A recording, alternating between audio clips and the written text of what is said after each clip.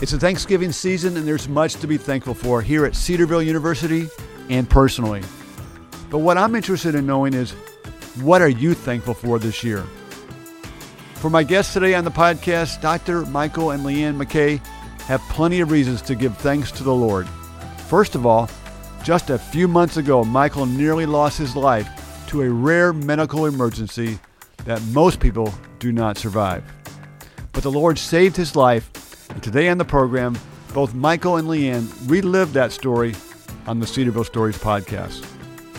Have a great Thanksgiving and enjoy this week's Cedarville Stories podcast with Dr. Michael and Leanne McKay. Welcome to the program, Michael and Leanne. Thank you for having us, Mark. It's great to see you guys, and we do have a little bit of history, not just here at Cedarville, which makes this even more meaningful and special to me. But as you have walked through this journey, and I've followed from a short distance away, I feel like I know your story pretty well. But for starters, Michael, let's start with you. Can you walk us through the morning of June 19th? Yes. So June 19th, as you mentioned, it's a Saturday, and it was actually notable just because we didn't have a whole lot going on that Saturday. I had already woken up and taken a shower and gotten ready, and it was maybe 10 a.m., something like that, where I felt feeling might be kind of too strong of a word. Hearing might be too strong of a word. It was some kind of in between there sensation of a pain in my throat that went all the way down to my lower back. And I definitely wasn't sure what it was. My first thought was maybe I'd kind of tweaked a muscle or something like that. Right. And so I thought, well, I'll walk it off, and that was kind of my first response. And as I was walking around the house, it just didn't get any better. I asked Leanne if she wouldn't mind getting me something to eat. Maybe I thought I was hungry and just hadn't eaten for a while. And while she's getting that for me, my left leg started to go numb. And I quickly Googled the symptoms of a stroke because I thought I remembered, any kind of numbing sensation on your left side as a sure sign of stroke. And I thought, well, that must be what I'm having here. I must be having some kind of minor stroke. I went back upstairs and I thought, I'm going to get my shoes on so we can go to the emergency room. And by the time I had finished getting my shoes on, my left leg was completely numb and I could not walk on it. So I couldn't use it for support, I should say. I hobbled over to the stairs and I literally slid down the stairs on my rear end. And about that time, Leanne came to check up on me, and I told her, the update. I said, it's not getting any better. My throat still hurts, and my left leg is completely numb. And so she said, well, that settles that. You're going to go to the ER. And I was already with her, and mentally I was like, yes, we need to go to the ER. And so that was really the first phase, and it was just really a relaxing Saturday that within probably a half hour, maybe 40 minutes tops, things kind of got really exciting and interesting to where we're heading to the ER. Okay, so take us a little further down the journey. So you guys decide to go to the ER. You go to Green Memorial, correct? Correct. Yep. Walk us through what transpired in the next few minutes to an hour. Yeah, so Leanne drove, and thankfully we're only a couple miles away from the emergency room, so that was the quicker option than getting an ambulance. And Leanne pulled into the parking lot and quickly ran in and told them that she thought I might be having a stroke, told them that my left leg was numb. And boy, they were unbelievably prompt. I mean, they just jumped right into action. Yeah. Within just a matter of like a minute or so, there was someone out there with a wheelchair helping me to get in it. Before Leanne had even had a chance to park the car and come back in, they had already gotten me upstairs to get a CT scan on my head. So we thought, or at least I told them, I wondered if this was a stroke, just because my left leg was numb. So they kind of went with that right away, and that's why they gave the CT scan of my head. And when the results came back from that, they noticed that there was some issues with my carotid arteries in my neck.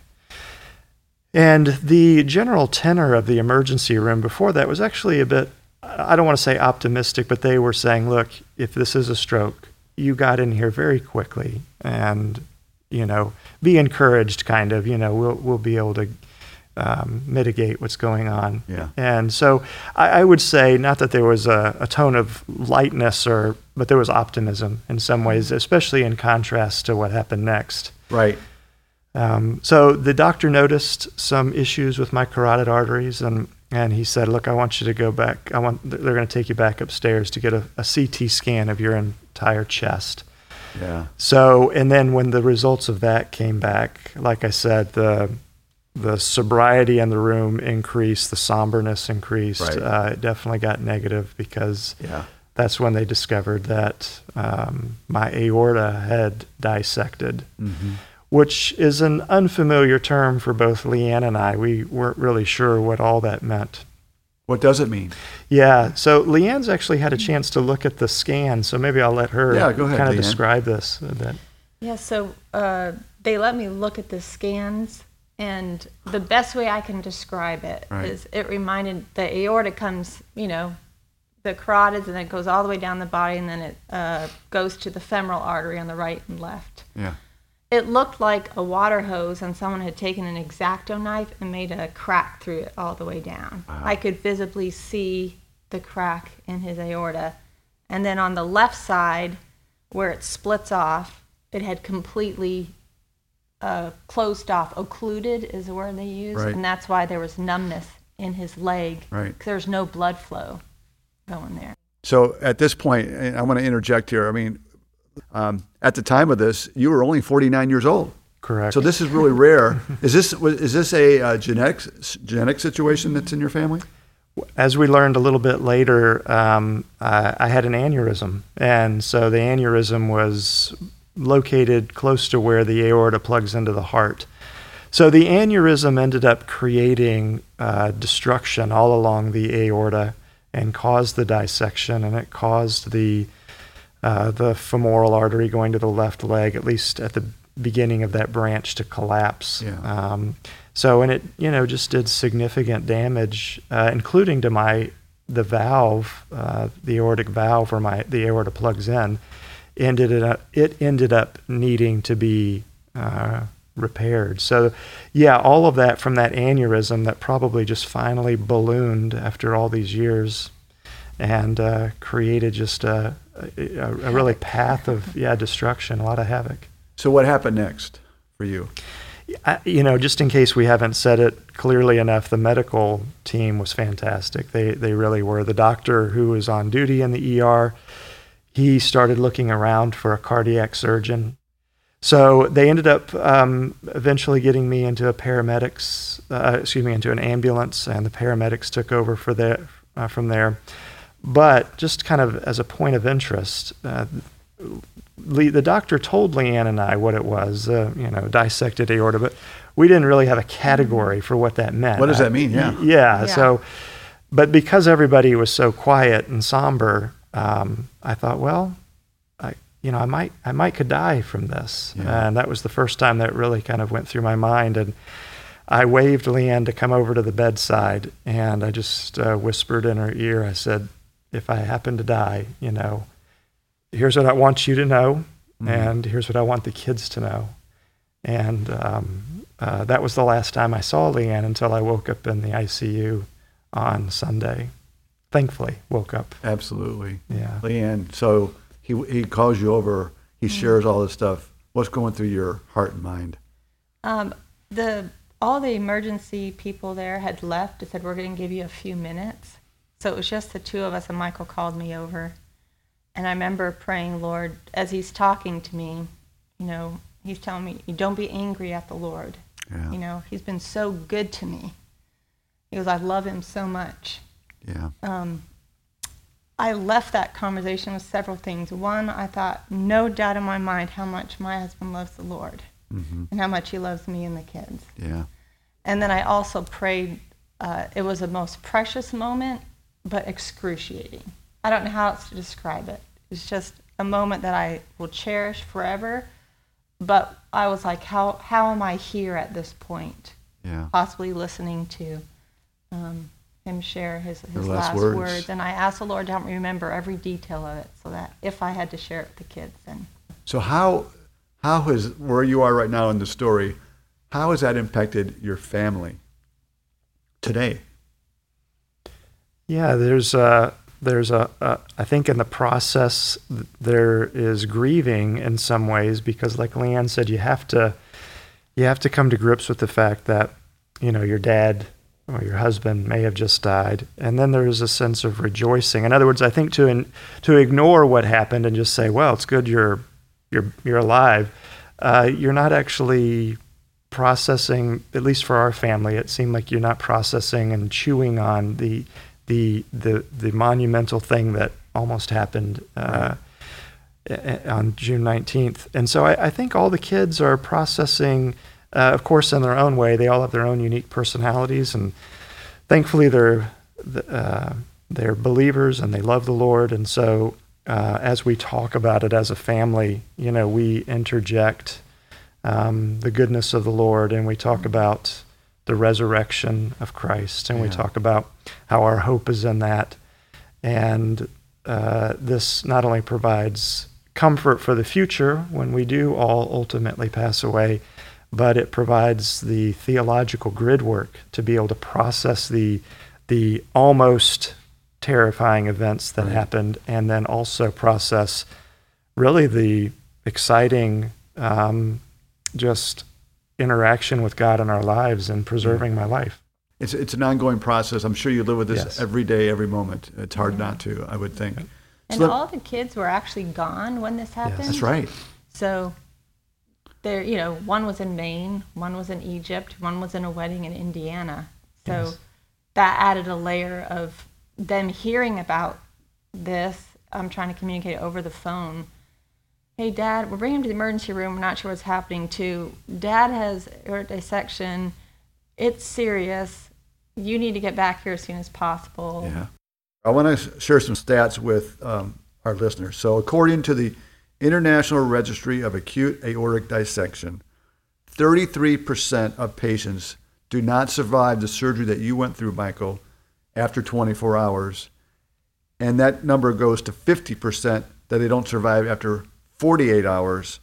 That's amazing, and that you're here. So when did you realize the situation was even worse than you even imagined? Yeah, no, that's a great question. And even one of the other stats, which that may not be included in there, is that a lot of people don't even make it to the surgery. That's true. A very high percentage of people who have aortic dissection. As you can imagine, if the aorta actually does fully dissect and or your aneurysm bursts, then there's not a lot of time there to be able for the medical profession to do something. So when they finally got me to the next surgery room, the next hospital, and the doctor, the surgeon, asked me if I wanted a Pig's valve or a synthetic valve for my heart. And once again, I didn't have the medical categories to even know why we were talking about that or even how to answer that question. So inside, I remember actually kind of chuckling, thinking, how in the world am I supposed to make a decision like that? And I have no context for that. And I said, can you give me the pro-con list real quick? And thankfully, he was able to do that in like 10 seconds. And so I picked my option, and then I asked him, I said, Doctor, this seems really serious. Am I reading that correctly? Is this a serious situation? And that's when he told me, he goes, yeah, very few people survive the surgery. And I remember I was pretty much being taken back to the emergency room, or the surgery room, the operating room, I should say. And I remember that's the first time I thought, oh, okay, that sounds like I'll probably die today. That was the first. Before, when I talked to Leanne, I thought it's a possibility, and I better tell her my last words. Now I thought it's a reality. I'm going to be with the Lord in a few minutes. And I have to admit, there was a part of me that, emotionally I wasn't able to process this. I had 2 or 3 minutes before Yeah. they put me under anesthesia. So this was just a couple of minutes to think through it. So emotionally, I hadn't caught up with what that meant. But intellectually, I thought, okay, well, this is the believer's hope. I'll be with the Lord, and that's a good thing. And there was a note of maybe excitement there. But then almost immediately after that, I thought, well, my wife will be alone. My kids, even though they're older, they'll be without their father.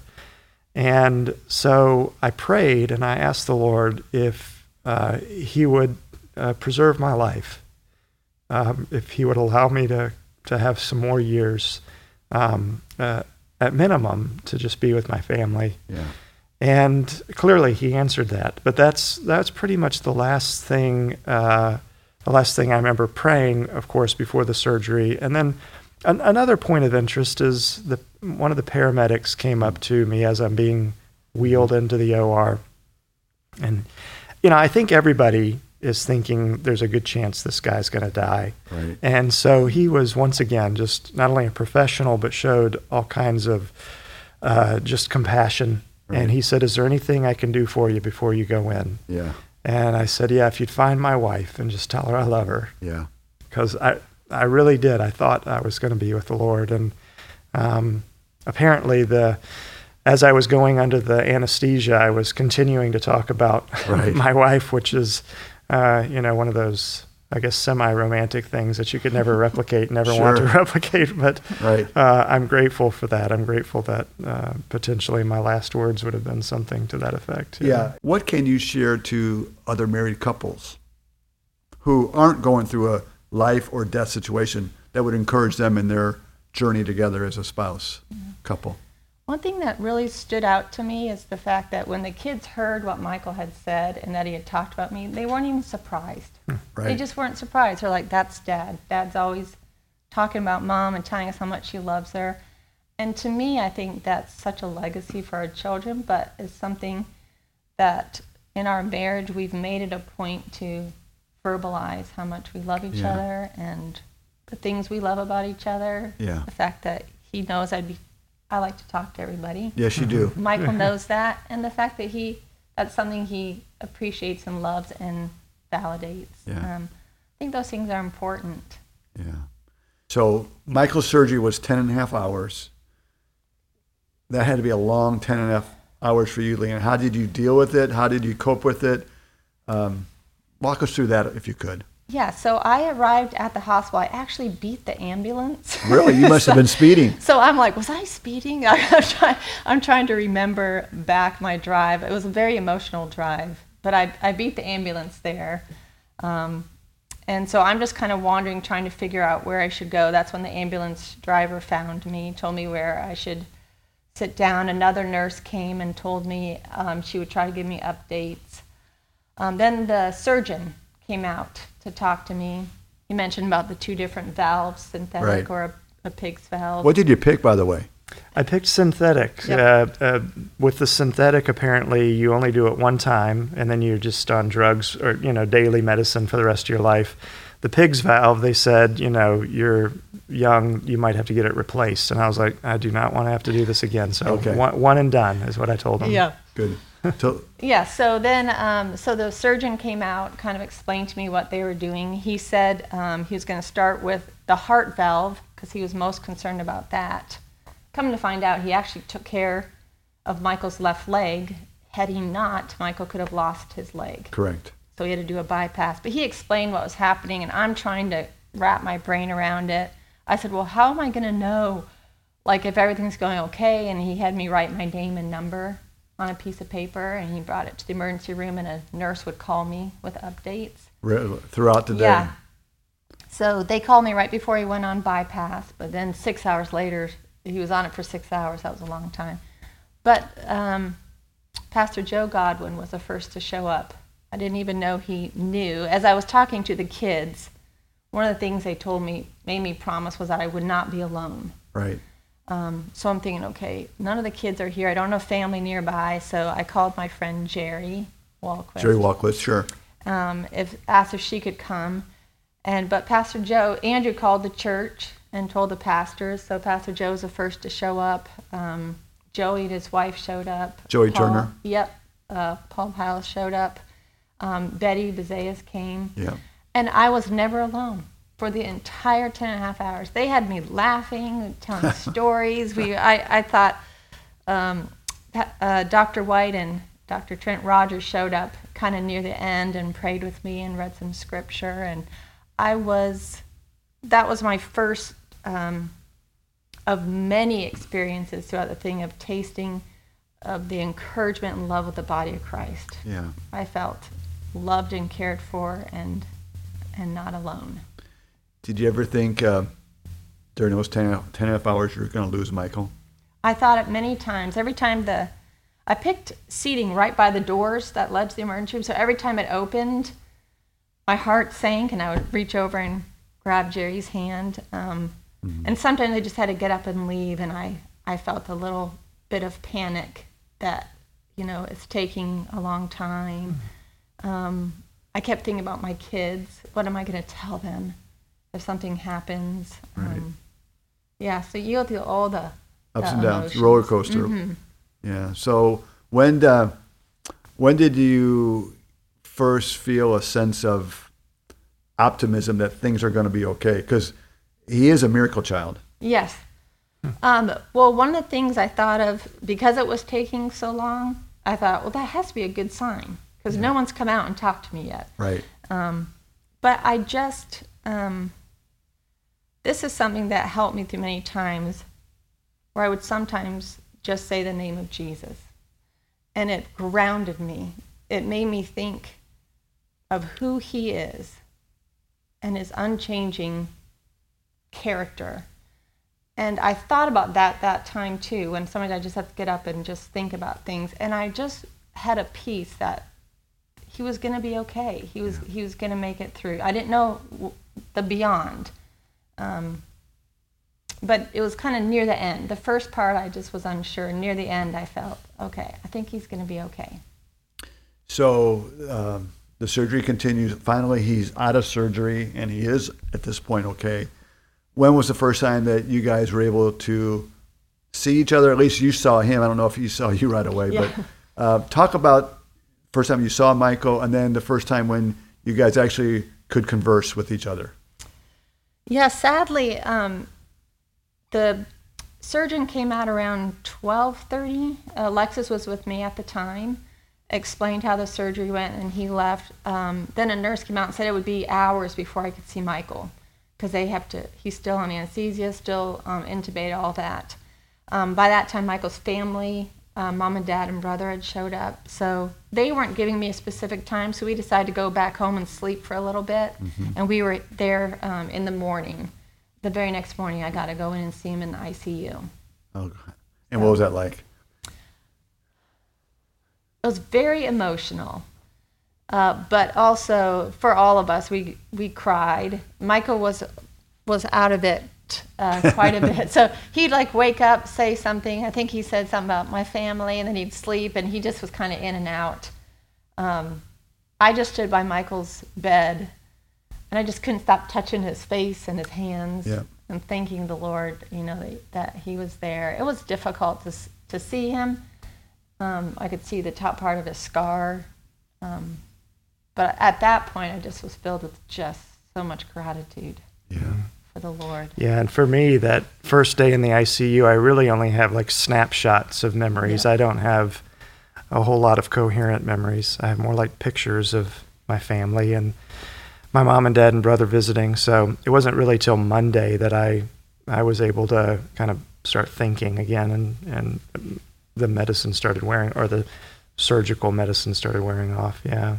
And Tuesday morning is the first time when we walked in, he's like, "Oh, it's my wife and kids." It was like a real, before he would acknowledge us, but I was like, "Oh, okay, he's coming back. He's 100% there." Yeah. And what you were told was by a lot of the medical staff, whether it's doctors, nurses, whatever, that they were surprised with his recovery. Is that correct? Absolutely. Hands down, everyone was just like, he is a miracle. We just can't believe it. The anesthesiologist actually came to see him because she just still could not believe. She kept saying, I can't believe how well he's doing. Mm-hmm. The emergency room that we first took him to called the hospital really to check on him several times just because they were in awe of the fact that he had survived and was doing so well. Yeah, like Leanne said, they were unanimous in saying miracle, miracle, miracle for days. I mean, like I said, I was barely aware for Sunday and Monday, but then after that, when my awareness kicked in, I remember them coming in every morning and, hey, here's the miracle man, and they were clearly thinking that against all the statistics and all the odds, and then even the surgeon's own history. In other words, he had done these kind of surgeries before. Right. He's saying, what happened to you is a miracle. And then we have some family that are in the medical profession, and we have some friends that are actually in cardiac ICU units, and they said, look, your experience is not typical. That's not the way these things normally work. And so as we began to learn more about aortic dissection and we began to learn more about statistics in regard to them, we actually stopped reading statistics because they're all negative, generally speaking. And it became difficult to process that against the fact that the Lord had clearly preserved my life. And so, just a bit of candor here. I never really wrestled with the question, as I would begin processing this over the next few weeks. I never really wrestled with the question of why me, God, why did you allow this to be me? That felt like the wrong question to be asking. Instead, I wrestled with the fact that why am I alive? Because there's so many people that have this and they end up they don't survive. And there were other stories that I began hearing of people we were loosely affiliated with that were about my age that maybe passed away from COVID or something else. And they're believers. And I remember thinking, Lord, why do they, why is their life taken and they're with you and I'm not? And I finally came to realize that that's above my pay grade in a lot of ways. That's up to the Lord, and that the King has the right to take soldiers home to be with him or to leave some in the field. And that may sound like a weird encouragement, but for me, it just kind of focused me on not dwelling on questions that aren't really relevant. I trust that now to the Lord as well, and I'm comforted by that. I want to fast forward to 2 months to the day after you had your surgery and survived it. You're in a college classroom at Cedarville University. You're teaching for the first time. What was the preparation like for you mentally to be able to come back so quickly and be able to teach? And so you're in, school's going on now. So how are you doing it? Yeah, that is amazing as well. I mean, the doctors, maybe a week after the surgery, they asked, "What do you do for a living?" And I told them I teach at Cedarville University, and they kind of thought for a second, and they said, "Well, you'll probably be able to be back at that in the fall." And I was really stunned because my body was felt destroyed at that time, even a week after. Right. And but what it did for me is it kind of dangled a carrot, that, oh, wait, I've got something to look forward to, something that I want to be ready for. Right. And for the first time, preparing for classes was a very physical thing instead of just working over my notes and editing those. So Leanne was really encouraging. She would say, hey, let's try and walk down the block, just to get to the corner maybe at first. And then, hey, let's try to go around the block. And so she plus my cardiac rehab, I was doing that multiple times a week between the two of them. That helped me get my heart and lungs kind of back in shape, breathing well. And then my voice, even now, it's still a little bit raspy and not as strong as it used to be. Leanne suggested maybe reading out loud. So we would read the Bible to each other. And I may be only able to get through a column, before my voice goes out. But it got stronger over time. And so finally, you're right, 2 months to the day, I shared my story in class so the students would know that if they heard my voice raspy or if they saw me take big, deep breaths, that they would have some knowledge of that. And I wanted to encourage their faith as well. Yeah. I didn't want to leave them out of what the Lord had done for my family and I. How have the students responded to your story? Yeah, Leanne alluded to this a bit earlier when she said that she was just overwhelmed with the encouragement of the body of Christ. And I know we don't have a ton of time to give a lot of illustrations here, but the students have come, and the faculty, my coworkers, and other parts of the university. We've been praying for you regularly throughout the summer. And then it usually extends into something even more than that. Maybe I worked at a camp this summer and my camp was praying for you, or I ran your name through the prayer chain at my church, and so they were praying for you. And over the course of the first particularly 3 to 4 weeks, I was receiving daily cards and emails that were a constant encouragement. I mean, I can't tell you how much they meant to me, of just people who were wanted to let me know they were praying for me. This includes some videos that I did for a missions organization. So there were Christians in about 4 or 5 different countries who had watched me teach Romans on video. They were praying for me. Probably one of the sweetest things was some missionaries that we're good friends with in a tribe in Papua New Guinea. They Zoomed with us. Did they really? And they said, look, we've shared your story with the new believers here in this tribe, and they're praying for you. And boy, I tell you what, it was, the only term I can really think of is overwhelming gratitude. Every time a new story came in like this, I just crumbled inside with thankfulness to the Lord. It was overwhelming. So it was probably one of the first times I've seen that level of encouragement and just really being nourished in that way through prayer and encouragement from the universal church around the world. It was truly amazing. That's so encouraging. Yeah. And I'm not surprised, but it's so encouraging. So thanks for sharing that with me and our listeners. Leanne, how are you doing? Because it's a daily grind even now for you, I'm sure.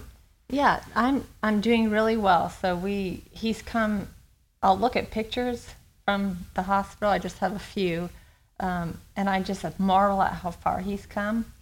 Once in a while, I think we both have moments where you grieve a little bit, where you miss. We used to love going on hikes. For 3 hours, we just go hiking. I miss that. I think that's just a natural. I'm not bitter about it, but you do grieve sometimes, some of the losses. But I'm so grateful for how far he's come, and that he's able to do what he's gifted to do, which is teaching. That we get excited that we walk 2 blocks, and that we're pushing now 3. And that's great. You celebrate all the victories, Yeah. and know that we'll come with a new normal eventually, and enjoy the process. I want to thank you for telling your story with us today, not just with us in the podcast, but sharing it in other vehicles that we're going to share at the university. So thank you for that.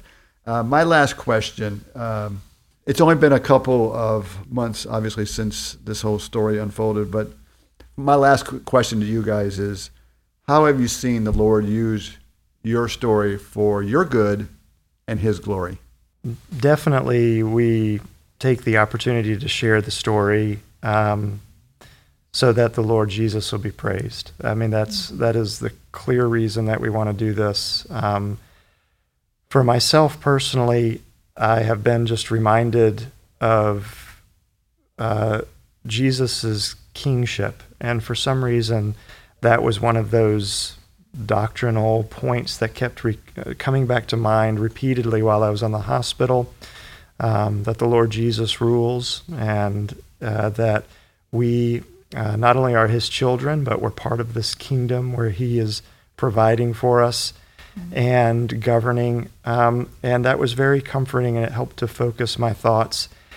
And maybe on an equal measure, I was just reminded of my own hope and the resurrection of the dead, because Jesus has raised from the dead. And so as a Bible teacher, I usually think in terms of Jesus' death being for our sins, and that's completely true. That's right. Yeah, we hold to that 100%. Now what I've been thinking is that Jesus' death is actually him going before me into death. Hebrews 2 talks about this, that he took on the form of flesh and blood so that he might not only destroy the devil, but free those who have been enslaved all their life to fear of death. And that's an interesting way the authors put it, because Jesus has entered into death and he's gone through that for us, and he's been raised from the dead. And so because of that, he's walked the path that we will all one day walk. And as believers, we will walk that path of death leading to resurrection. So all of those thoughts are fresh on my mind, and so those are a few of the ways that the Lord has encouraged my heart. And I enjoy sharing those things because I want believers to be encouraged with the resurrection of the dead. Yeah, and I want to encourage those listening to the podcast to, when you think of it, pray for Michael and Leanne and the family.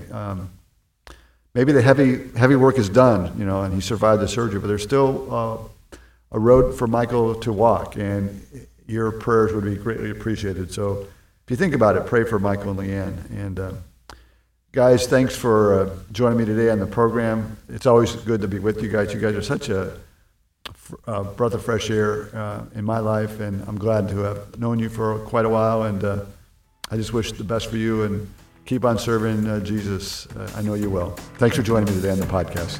Thank you. Thank you for listening to the Cedarville Stories podcast, brought to you by Cedarville University. If you were encouraged by today's episode, share it with a friend. Please rate and review this podcast on your favorite podcast provider. And connect with us at Cedarville on Twitter, Instagram, and Facebook. And be sure to come back next week when we'll hear another inspiring Cedarville